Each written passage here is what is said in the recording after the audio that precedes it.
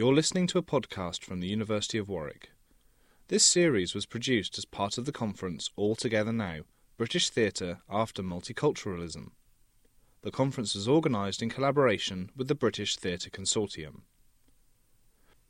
In this episode, we hear from Playwright Alia Bano, speaking as part of the panel session Mistaken Identity. I want to bring Alia in, if I may, if that's all right.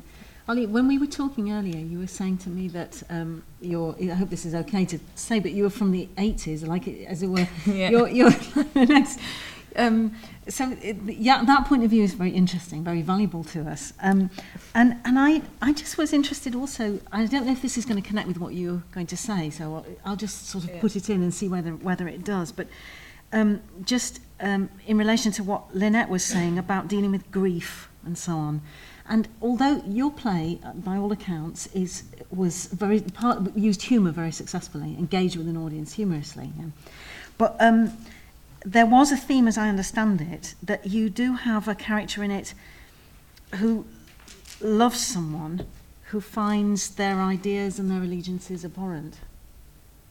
Is that correct? So that I don't know whether that's a good description. It is. And I think that really interested me.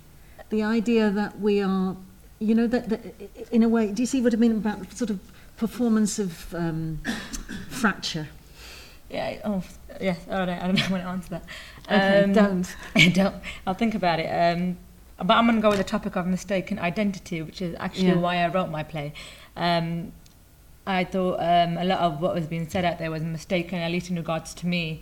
When I was writing Shades, I felt very scared to write it because I thought, great, as my friend calls me now quite, mockingly, he calls me the Muslim voice, which I think is actually really sad because I've never seen myself like that, and it sort of shows what a lack of Muslim writers there are, or ethnic writers you are, that you get labelled Muslim, black, etc. But when I was writing it, I didn't want to write it, to be quite frank. I have been doing the theatre circuit for a while I was a teacher. And I started at the Royal Court, which is where I eventually ended, on the Young Writers Programme. And they said, you have talent, but we'll see you later. And I was like, all right then. And so I did the rounds of various other theatres. And I did feel a little bit like Ashmead, that I had to write for these theatres that I was with. I had to write a Muslim play, I had to write something that was, basically at that time I wasn't willing to write. And I was getting quite despondent. And then what happened was the Unheard Voices programme started at the Royal Court, which was specifically for Muslims, and Unheard Voices was a title we took the piss out of all the time that we were there. And listen to voices. Yeah, Unheard Voices, all my friends were like, we hear you all the time, Ali. And I was like, yeah, I'm quite vocal, I know that, but it was just sort of summed up for me, where in the media it was saying, integrate, and I was like, I think I'm integrated, but, but then the sense of unheard voices, so I didn't feel like I wasn't the one who was integrated. I felt like there was a whole, I don't know if they were white or what they were, part of Britain that wasn't integrated with me, or hadn't met a Muslim, because I was very well integrated with white, blacks, Asian, Chinese, and never felt any different from them. Or if I was different from them, never in a way that isolated me. And so I did the Unheard Voices programme, and as I was sitting there, I thought, it was for Muslim playwrights and we were segregated or whatever. And I was sitting there thinking, I really love the Royal Court. I do. I think they've done some amazing work. And I thought, I want to be on stage. Do I write a Muslim play? And as I was sitting there, I sort of, and then it wasn't that should I write. It was partly should I write one. And then it got me thinking, actually, maybe there is a need for a different type of Muslim play, because I was sick and tired of going to Asian theatre and seeing a play about arranged marriages, terrorists. What was the other one that I had down? The Wife Batterer. I love East is East, and I thought it was amazing for its time, but for me, nothing's moved on really from East is East. And I was sitting there and I was thinking, nobody in this room knows who I am, in a sense. I've always been British. For me, it's never been a question of, are you British or Muslim? And I think in some way that's the mistake that the media have made, is question normal, I would call them normal, the normal average Muslim now to think, am I British or am I Muslim? And I'm sorry, that was never a question for me in the 80s. or the 90s, or whenever I was growing up, I was aware there were racist elements in the community, but for me there were elements that weren't like a major concern to me. Everybody else was fine, and now I feel like the whole of society is asking you, are you British or are you Muslim? Sorry. I'm both, and some days I'm neither, some days whatever. And that's why I say mistaken identity, because I feel like I have a very confused identity, and it changes every day. It actually is very fluid. And one day I'm Muslim, one day I'm a woman, and some days I don't know what I am. I'm all of these things all in one. So when I was writing Shades, I thought, what, it's time we had a story that for me may be slightly personal, but that just showed that Muslim people aren't like on a mat 5 times a day, really stern. Because the one thing that, and I'm sorry about my language, pissed me off was everything that I saw around me, even in theatre at the time, was young Asian men, British society, we're going to blow it up, or the Muslim woman being oppressed. And yeah, those stories do exist, and I've seen them, but my story isn't like that. And I don't think my story is a Muslim story. I just think my story is an individual story, and that's essentially what I wanted to do when I wrote Shades. Maybe I didn't do it, I don't know, but I had 5 different types of Muslims on stage. I went from the stereotype, so I had the fundamentalist, one that you guys might not know, but we know very well, is the hypocrite, who's like, really cool and charming, but hates women. And then we had like the feminist girl, and then we had the gay Muslim guy, which is the whole love-hating thing. And yes, the gay Muslims as well, because my best friend is gay, but and Muslim. But there's this whole thing that they're ostracized immediately by the whole of the community. Well, you know what? There's second-generation Muslims out there who Britain have integrated really well. And well done to Britain. I've been born and raised. He told me he was gay. I was like, great, because I don't fancy you, and that's what I was really worried about when we were staying here, because I thought you were going to hit on me. And a beautiful friendship ensued. And I don't know where I'm going with this, but I think, he went on stage and it got really good reviews, and I'm happy as a writer that I got good reviews.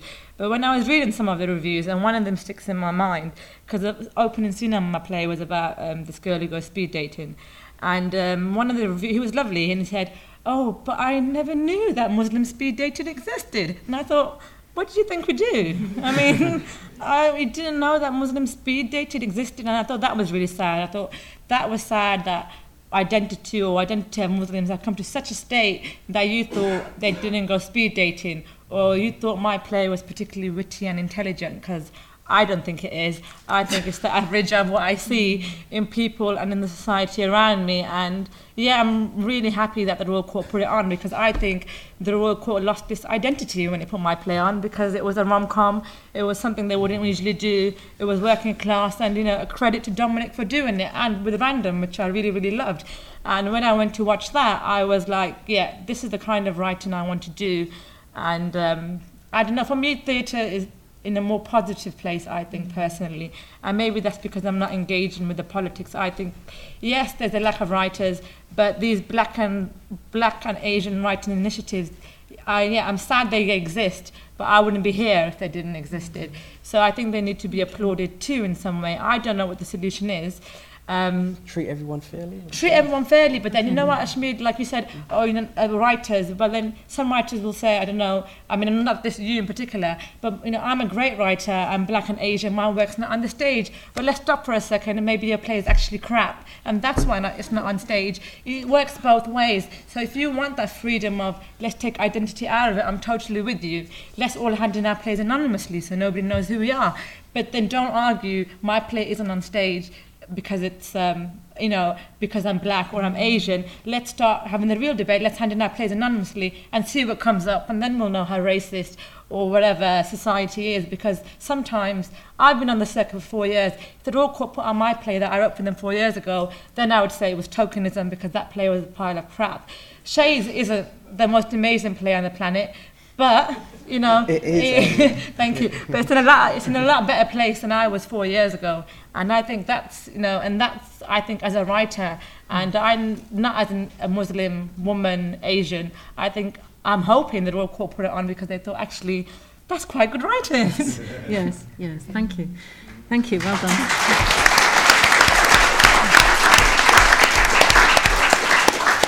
I'm going to give you a chance to speak. Natalie just wanted to chip in on that. I just want to chip in because I think a very important point is being made, which is about production.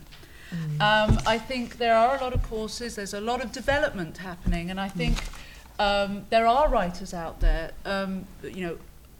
of different identities, many different identities. But I think the real cutting point here is that we've got to move more of those plays into production. We have to, of course, have the yardstick of quality, whatever that is. That's dependent on whoever's putting up the money to produce it, I suppose, to make that judgment. But I just want to say a thing about, we run an award called the Brian Way Award. Brian Way was the founder of Theatre Centre in 1953. And we inherited the Arts Council's Children's Award and named it the Brian Way Award, and we've been running it for the 3rd year now. And it's an award for the best, judged obviously, best produced new play for children and young people within a sort of window of time, a year, September to September. And this year we didn't get as many submissions as I would like, but they're all of a calibre, and we got 33 submissions. Of those 33 submissions, one was by a black or Asian female writer. You're talking about produced plays. Produced, so this is produced plays. So that's sort of one out of 33 being produced. There may have been more, but we'd like to think that people would. It was an open submissions, and I think that's a very, very important point, that we have to be producing more sort of black and Asian writers, not just because of the visibility of identity, but because of the development of talent as well. And you can develop people to death, I think, but actually you've got to start producing that work, because you can only learn through the experience of production. I'm very proud to say that one writer was Anne Balone for the play Romeo and the City, which was commissioned and produced by Theatre Centre. So I think that's a point, that the production that everybody, is a very, very important point, and it's the most expensive point because it's not cheap. And can I say as well on that point, because I'm a teacher, I do think production of Asian and black writers is very important, because since Shades come on, I know like their New Unheard Voices program has attracted more writers. Friends of mine now feel like they should be writing. Okay, they're my competition, whatever, but they feel like they should be writing, and they actually believe their plays will come on stage. I think the reason why one out of 33 people applied is because they just think actually it's pot luck, it's sporadic, and that's why one of the reasons they don't get in, or they don't even attempt to write. Yes, I think it's because they don't have the role models, and I think that's where production comes in, not only for young people that are seeing the plays and seeing the actors that the plays necessitate as role models, but also I think other aspiring writers need to see production in order to see that there are places where it can work, you can get produced. I think the argument about quality, just very briefly, is a good one and also a dangerous one, because if you're looking at it from, I was working at Stratford East for a while, and if a white writer came through, I remember specifically a white writer, middle-aged, kind of late 40s, early 50s, but she wrote a brilliant play, and I was really kind of holding this play up. It wasn't quite right for Stratford, but it was a brilliant play, and I was still saying, we should promote her and get her on. But sometimes when you argue quality, they'll argue down the quality of your work on quality, but actually there's a bias inbuilt into these kind of institutions sometimes as well. So it's their point of view about your quality. So that play about Zahid Mubarak, about young offenders institutions, too many racists in there. We can't really relate to that. We know we're not racist, so we can't relate to racism. So there's an inbuilt bias. So quality is a tricky argument, because one person's quality is so subjective. This conference was supported by the School of Theatre, Performance and Cultural Policy Studies at the University of Warwick, Warwick Arts Centre, the Humanities Research Centre at the University of Warwick, and the Department of Drama and Theatre at Royal Holloway.